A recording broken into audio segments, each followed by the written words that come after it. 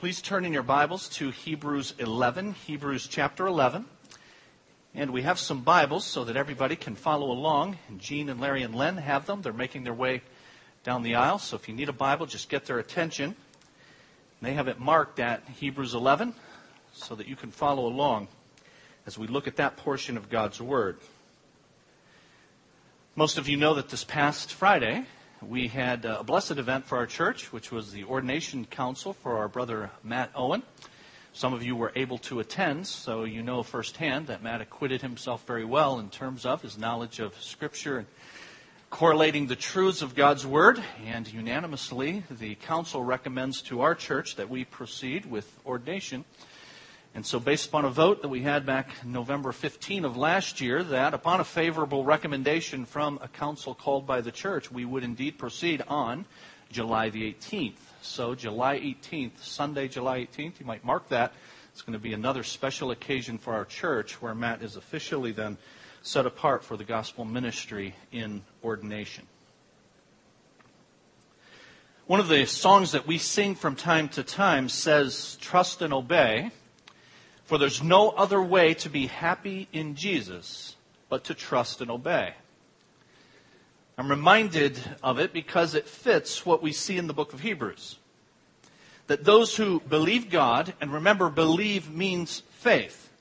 That those who believe God, who have faith in God, they trust what God says and they trust what God chooses to do. And because they trust Him completely, fully, then they follow His instructions because they know, they trust that those instructions and His way are the best. And so that line from the song is indeed true, and it's consistent with what we're seeing in Hebrews. While there's no real biblical way to be happy in Jesus other than to do what He says, it is possible, friends, to have a sort of faux obedience, such that in reality, we do what we want, but we've so redefined God's requirements that what we want can be rationalized as the thing to do. And let me expound on that a bit.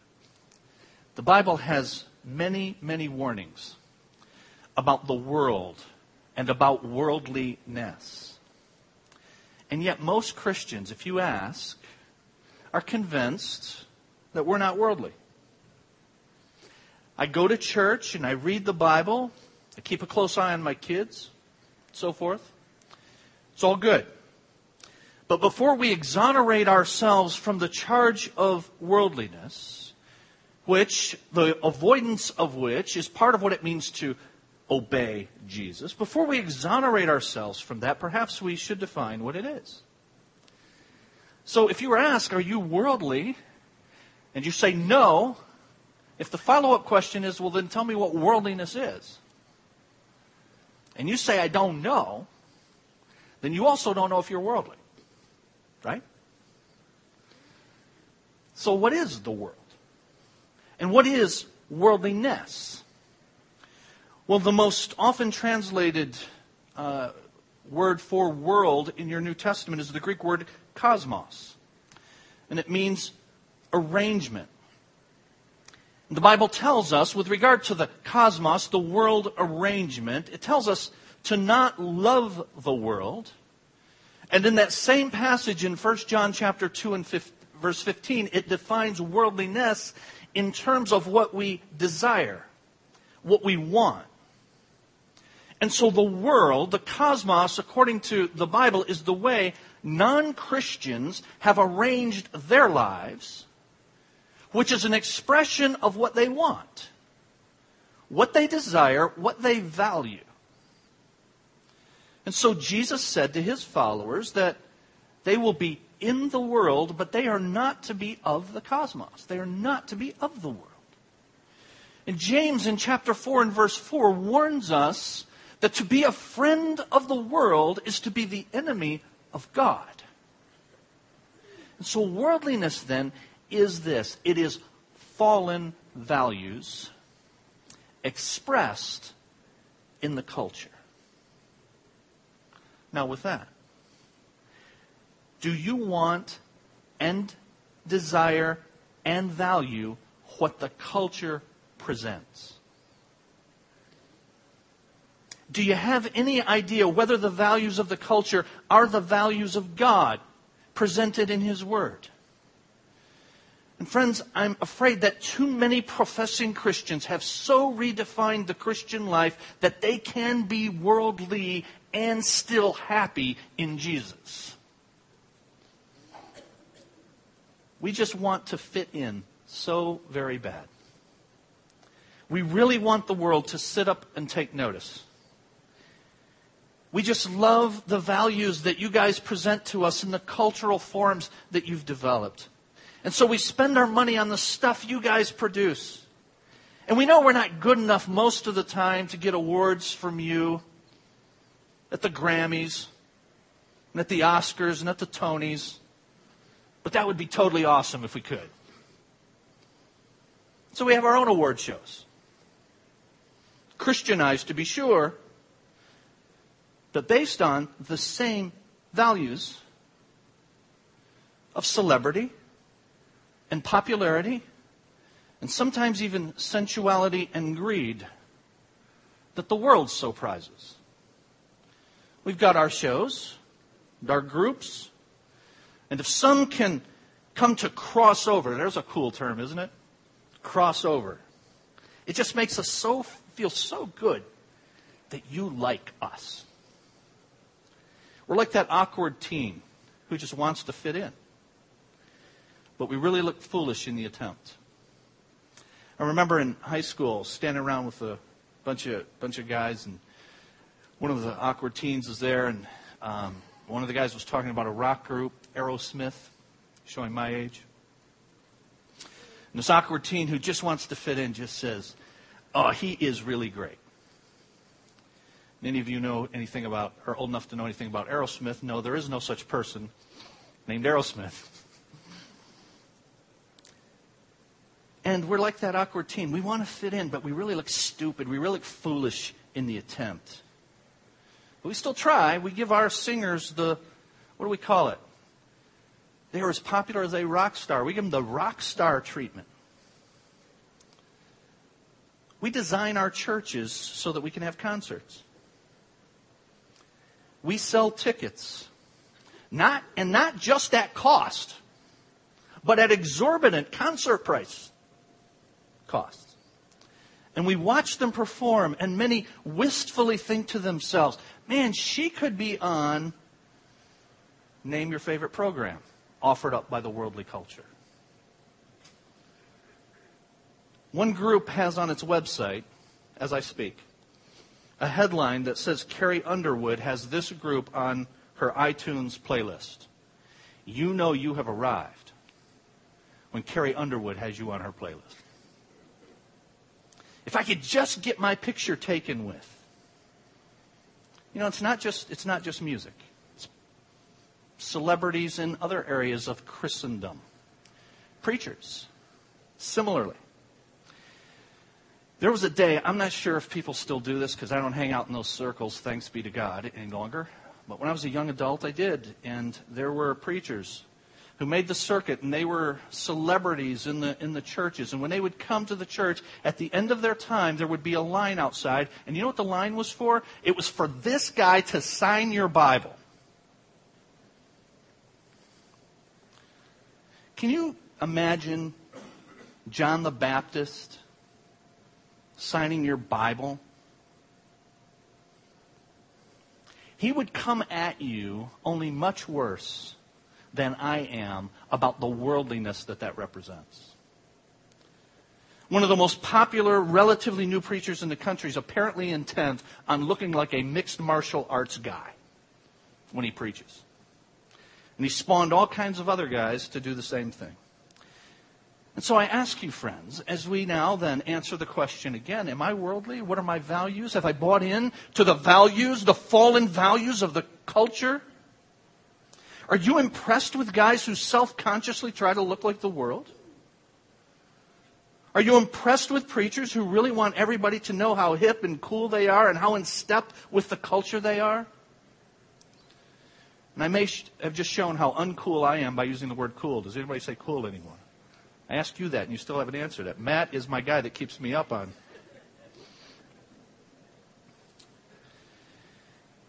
Those of us who minister must always ask ourselves, who are we trying to impress? And those who choose their ministries must always ask, why am I impressed by them? It is extremely sad when a Christian is intent on imitating the world's values. And it is as well sad when other Christians are impressed with those who do it. Let me give you 2 reasons, and I want to tell you at the beginning, there could be 10 that I could give you. I'll just give you 2 right now, though. 2 reasons why this is happening in our day. One is this. Ministry is now being marketed. And ministry and business don't mix well. So friends, the minute you see a preacher or a group or anybody else, and they may love Jesus, they may indeed be saved. I can't say that. They may be saved, but the minute they are doing that, they are pursuing ministry in an ill-conceived way. Business and ministry and marketing do not mix. We advertise our church. What's the difference? Advertising is telling people who you are. Marketing is quite different. Marketing is becoming what they want you to be. For the marketer, the consumer is sovereign. And so one reason this is happening in our day, and our churches and our people are becoming enmeshed in worldliness, even unconsciously, is because ministry is being marketed and ministry and business don't mix. Secondly, we've adopted the wrong purpose for ministry. Let me make this statement, and before you declare me a heretic, hear me out. The purpose, the ultimate purpose, the highest purpose for ministry is not to see people come to church or even see people come to Jesus. Did you know that? That's not that. The highest purpose is not that. What is the highest purpose? I think you know the answer, don't you? Isn't it to bring glory to God? To be sure now, when that sovereign and glorious God reaches His gracious hand and touches the heart of an individual through the preaching of the gospel and brings them out of the world and to Himself. Indeed, that is one of the chief ways that He is glorified. There's no doubt about that. But notice, it's the means to the end, and the end is the glory of God. And so it means that we don't just do anything to get people to come. What we do consistent with the character, the glory of the God that we serve and whose gospel we preach. And so we're careful, very careful.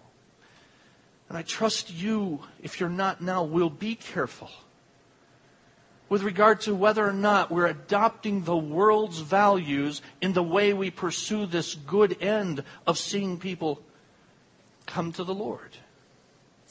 The absurdity of it all is seen easily if you just try to transpose how we market Christianity on those we read about in the Bible. I ask you, can you see John the Baptist signing Bibles? Or getting his picture taken with folks who show up at his crusades? Can you fathom any of the holy men of the Bible selling tickets to make money as a business? Friends, the world as a whole was not pleased with those who walked faithfully with their God. The world was not pleased. The world was not pleased with Jesus. Right? Why? Because it of necessity meant that they, to be faithful to God, had to go against the grain of the world. Now, what does all this have to do with Hebrews 11? Verse number 5.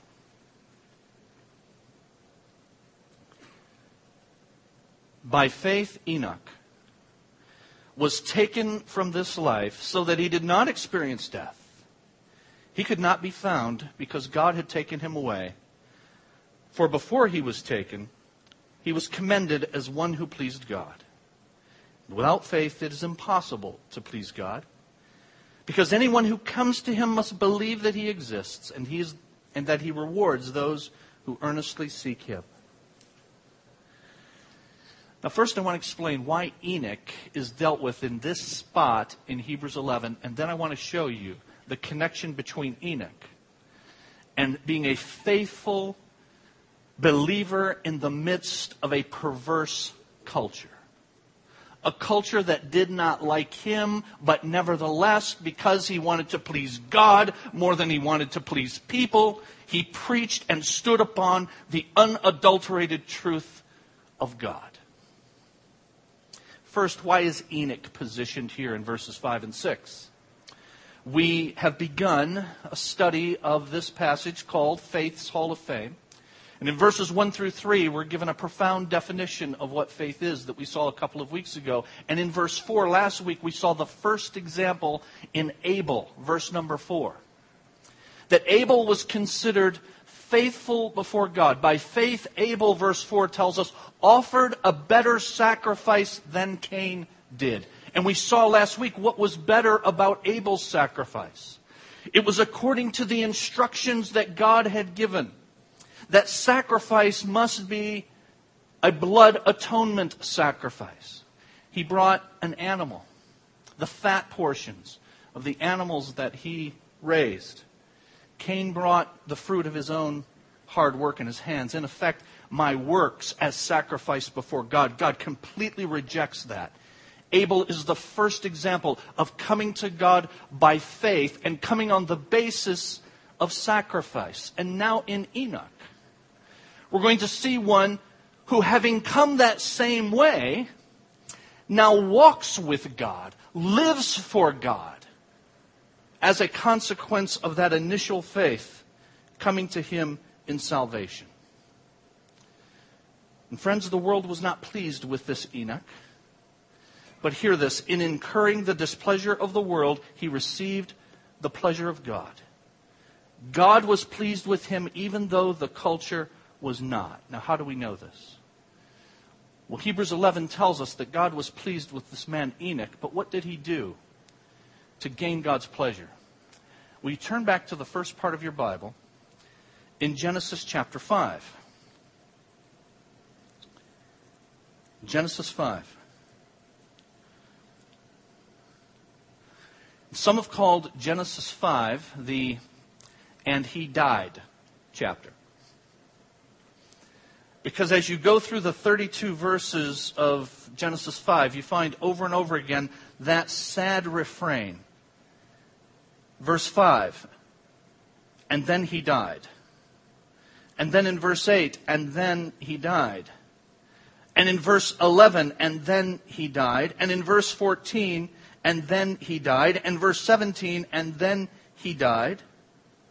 And in verse 20, and then he died.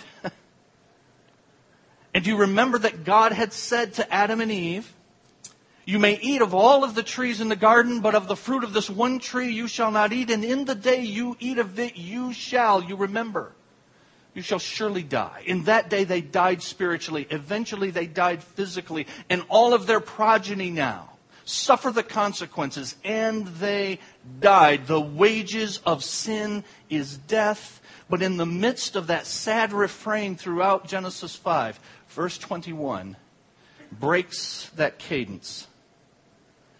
When Enoch had lived 65 years, he became the father of Methuselah. And after he became the father of Methuselah, Enoch walked with God 300 years and had other sons and daughters. Altogether, Enoch lived 365 years. Enoch walked with God, and then he was no more because God took him away. Enoch lived a total of 365 years. When he was 65, he had Methuselah, and from that point on, Enoch walked with God. 300 years. This man walked with God.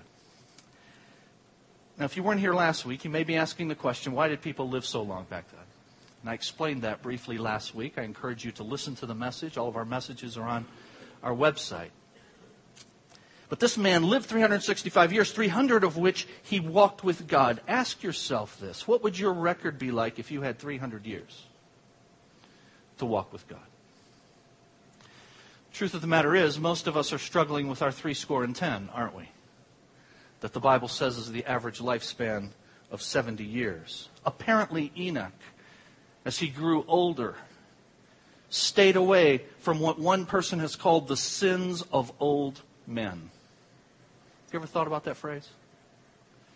There are particular sins that are characteristic of particular phases of life. There are sins of young men and women, and middle-aged men and women, and old men and women. And apparently Enoch stayed away from those as he walked for God. For sure, he was not sinless, but a man who pleased God because of his walk with God. Now, you may think to yourself, well, he was able to do this because he was in a culture that was not as corrupt as ours. But I say in your outline that Enoch is an example of a believer who lived out of step with the culture, and indeed that culture was every bit as corrupt as ours. How do I know? We've read about Enoch in Genesis chapter 5. Will you look at Genesis chapter 6 just for a moment with me?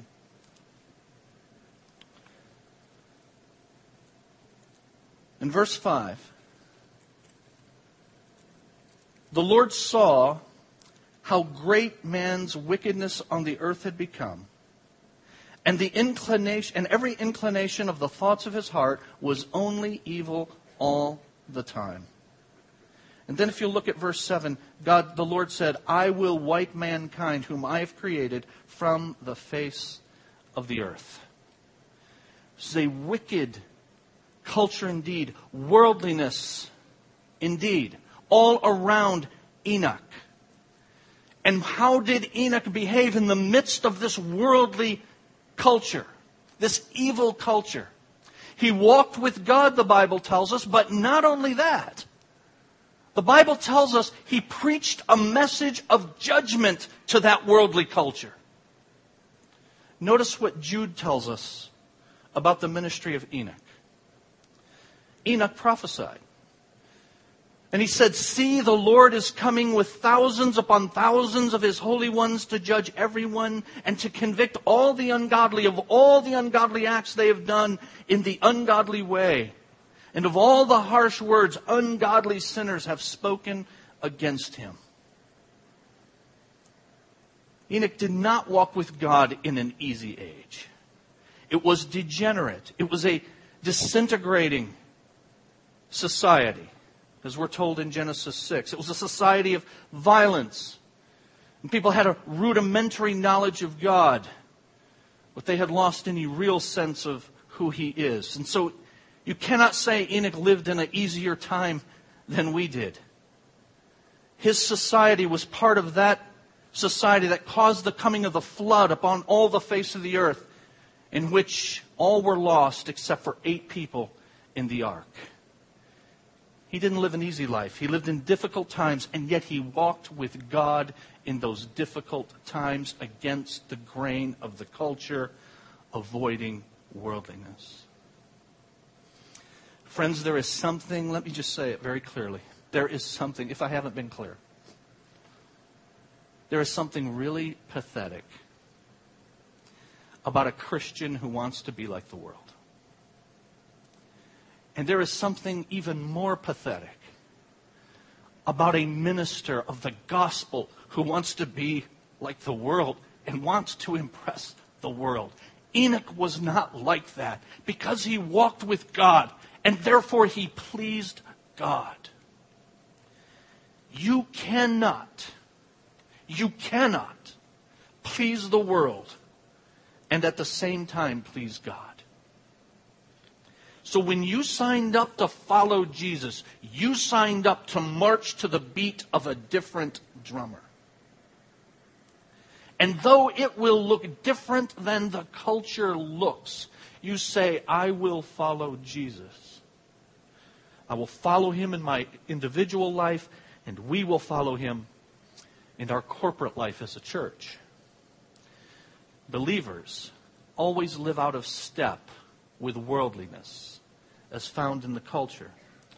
But notice secondly in your outline, believers live in step with God. Genesis 5:24 tells us Enoch, quote, walked with God. And in Hebrews chapter 11, verse 5, it tells us that Enoch pleased God. Now, why does it say walked with God, and then in Hebrews 11 it says he pleased God? It's because that there is a Greek translation of your Old Testament. Your Old Testament was translated into Greek about 250 years before the time of Jesus. And so you have a Greek version of the Old Testament. Of course, your New Testament was written in Greek. And in the Greek version of the Old Testament, Genesis 5:24, that says Enoch walked with God, it says Enoch pleased God. As a result of him living with and in fellowship and with God and for God, Enoch pleased God. The Bible says he walked with God or he pleased God. We need to be reminded of what Amos asked famously. Do two walk together unless they have agreed to do so? And so Enoch walked with God, in effect, hand in hand with God. In the title of today's message, holding a hand that he cannot see by faith. But he walked with God. Now we all know that it's possible to go toward the same destination as another person, but to take different paths to get there. But together means you're going to do both. You're going to go the same path toward the same destination. And that's precisely what Enoch did. And how do we know that Enoch lived by faith, even though the Old Testament does not say that he lived by faith? Because the end of verse 5 in Hebrews 11 says, he pleased God, and then the beginning of verse 6 says this, and without faith, it's impossible to do that. And so we know that Enoch was a man who walked by faith by virtue of the fact that he pleased God, because it's the only way that can be done. He walked in the same place with God, to the same place with God. He took the same path with God.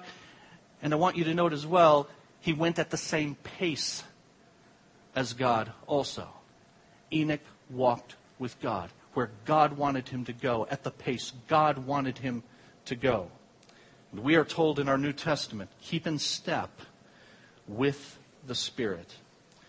And as a result of Enoch walking with God, it produced fellowship with God and a righteous life that God commended, with which God was pleased. And so Enoch pleased God by virtue of believing God. By faith he did that, which brings us to verse number 6 and the third point in your outline. That believers live in the light of what they believe. Believers will always be out of step with the worldly culture. Always. Believers will be in step with God. They will walk the path that God has, toward the place that God has, at the pace that God has for them. And they will do all of that because they live in the light of what they believe, what they have faith in whom they have faith. And that's why verse number 6 tells us, without faith, it's impossible to please God. Anyone who comes to Him must believe, must have faith. All of Enoch's walk was because of what he believed, was because of his faith. Verse 6 tells us anyone who comes to God must believe, have faith.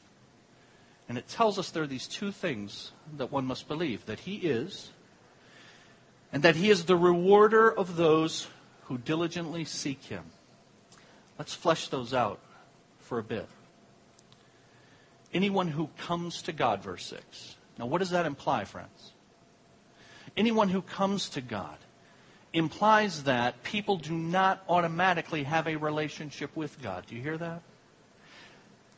People must come to God.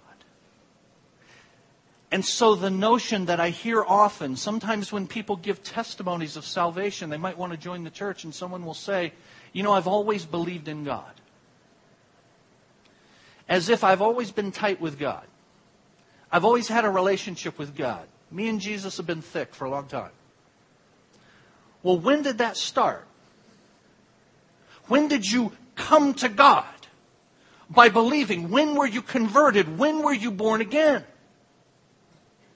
And every person here must be able to say, there was a time that I came to Him.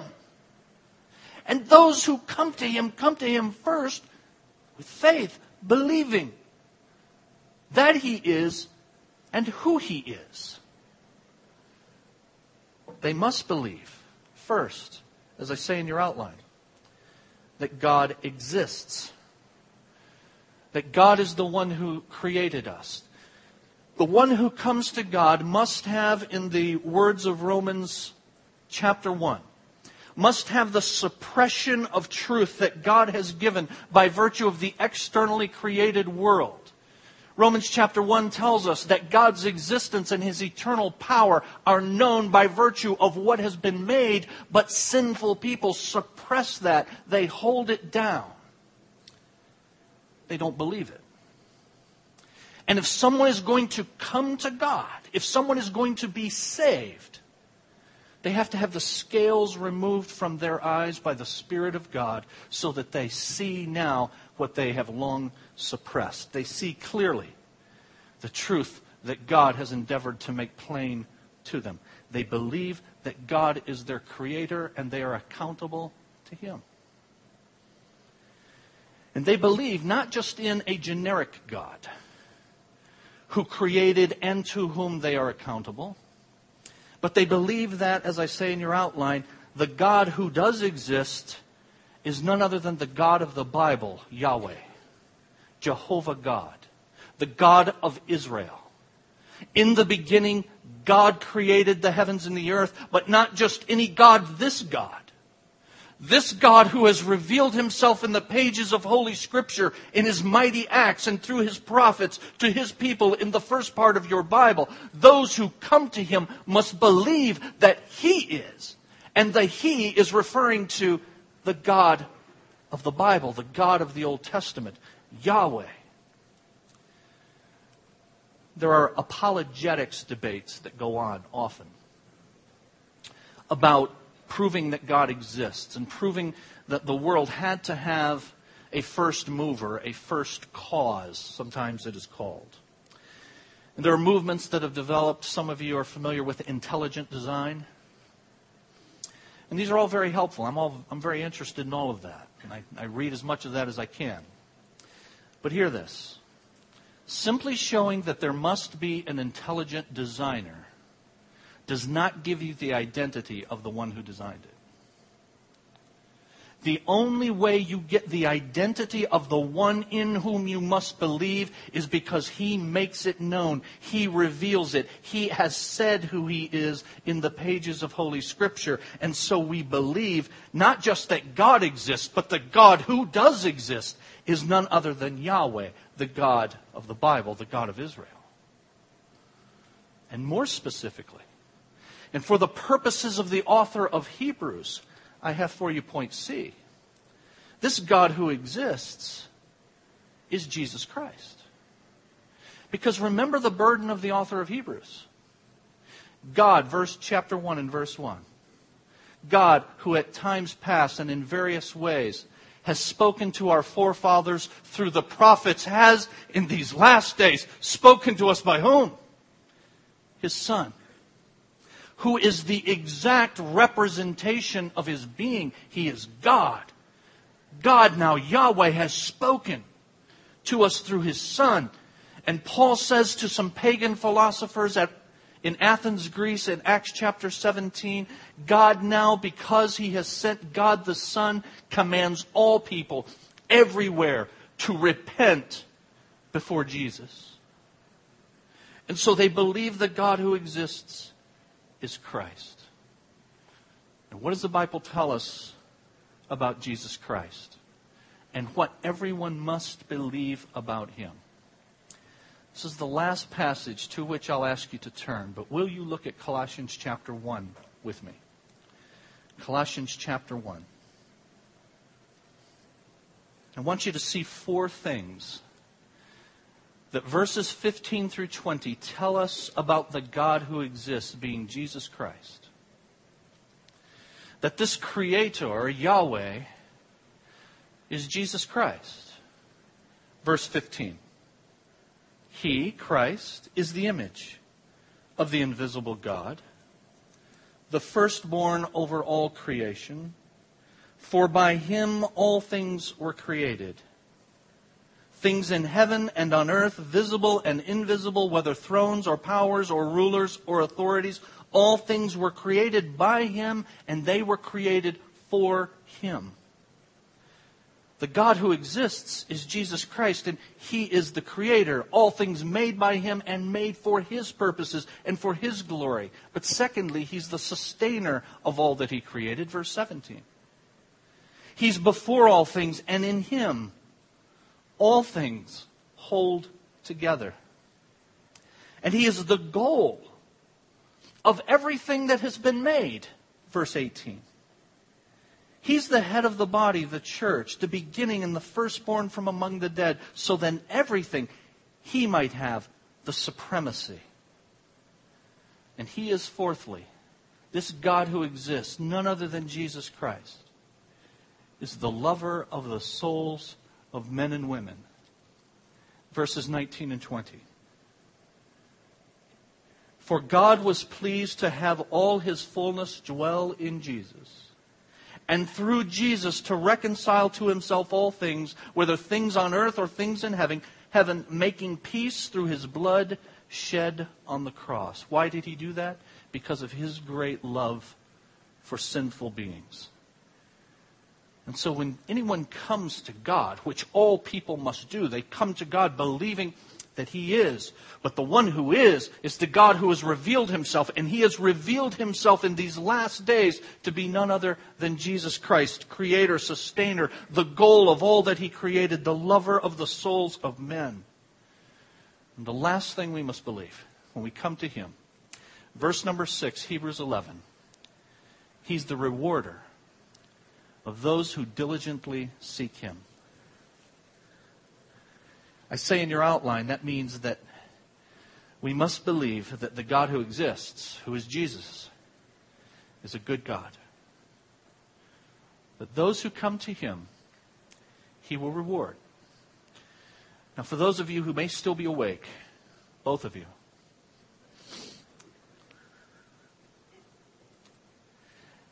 if you're thinking at all, you may be saying to yourself, but I know I've heard you say that we don't seek God.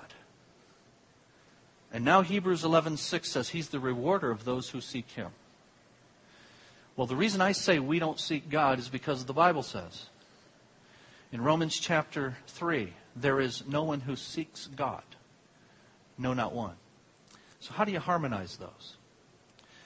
The Bible teaches that we are all spiritually dead when we come into this world, with no capacity to respond to the gracious overtures of God that we may hear in the gospel. Unable to respond, and therefore no one seeks God. The Bible tells us in Ephesians chapter 2 that we were all by nature objects of wrath. Verse 1 of chapter 2 tells us we came into this world dead in our trespasses and sins. But then in verse 4 it tells us, but God who is rich in mercy. Verse 5, made us alive, gave us spiritual life, so that those who were unable to seek now can seek, and further will seek. And so it's God who places within the heart of that individual a desire that he or she did not previously have. They come to God desiring Him above all things. God did a work on the heart of Enoch as He did a work on the heart of Ken Brown at age 19. So that I believed what God said about who He is in Jesus Christ and what He's done for me. I believed what He said about me and what I needed. God turned the light on so that I could see what previously I was blind to. And so now I sought Him. I asked Him to save me, to rescue me, to deliver me. Many of you have had that same thing. You have come to God. You've been born again. That's what the Bible means when it says born again, given spiritual life from above, so that we now seek that which we shunned and had no capacity to pursue. It is by grace you have been saved. It's my prayer that God is doing that in the heart of someone right now. That there are people here right now who are saying, I see that I need this God. That I need to walk with this God. That I am worldly. I'm a worldling. I'm a product of the fallen world. I'm a participant in it. Previously, I've not seen a difference between the world and what God has called us to be in His holy standard. But I see now that I need to walk with God. And the only way that you can do that is the way Enoch came, through faith, believing who God is and what God has done. He looked forward to the one who would come, God, the Son, Jesus Christ. We look back to the fact that He has come and accomplished that work for us. And He offers Himself to you. You say, what do I do? You realize what the Bible says about you is true. You're a sinner. You also recognize that what the Bible says about Christ is true. He paid the penalty for your sin on the cross. And you say, I'm no longer going to go my way. I'm going to walk your way. That's what it means to repent. And I'm going to go to your place. I'm going to go at your pace. I'm going to walk the path that you have for me. And you receive Jesus Christ into your life. We're going to bow and pray in just a moment. And you pray in your own words from your heart to God to ask Him to forgive you and to apply to you what Jesus Christ did for you on the cross. And the Bible says, he who calls on the name of the Lord will be saved. And Christian friend, as we bow, I encourage you to examine your heart as I examine my own.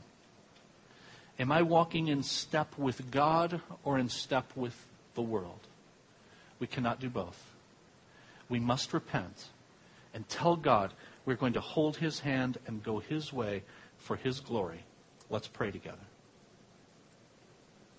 Father, we thank You for these blessed moments to look at Your Word and to look at the life of Your servant Enoch, who, like all of those who have lived for You and who have pleased You, did so by believing You, by faith. They believed who You say You are, and they believe the things that You have done. We believe though we do not see. We walk with You though we are holding a hand that we cannot see.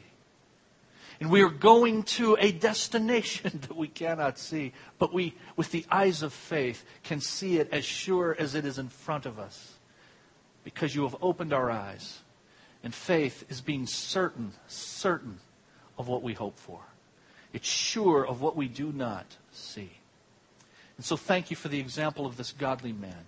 And thank You for Your Word that instructs us how we can walk as Enoch walked. Please God as Enoch pleased God. First, we must come to Him, believing who You are as our Creator, believing that the Creator is none other than Jesus Christ, who is our Savior, who died for our sin and is the Lord who rose from the grave and will return again someday. We have the blessed hope of the Lord's return, to which all His people look forward. Lord, I pray that there are some here who are receiving Christ as Savior for the first time. That You're doing a work on their heart so that they now seek that which they had no capacity to seek in the past. Because they know who they are and who You are and what they need. And I pray, Lord, for every brother and sister here who have been drawn away perhaps by the siren call of the culture, the fallen values of the world expressed in the culture. Help each of us, Lord, to reevaluate our priorities and our desires and our wants and our values. And help me and help us and help this church to always ensure that the things we want, the things we emulate, are the things that please our God. For we exist for Your glory. We pray in the name of Jesus. Amen.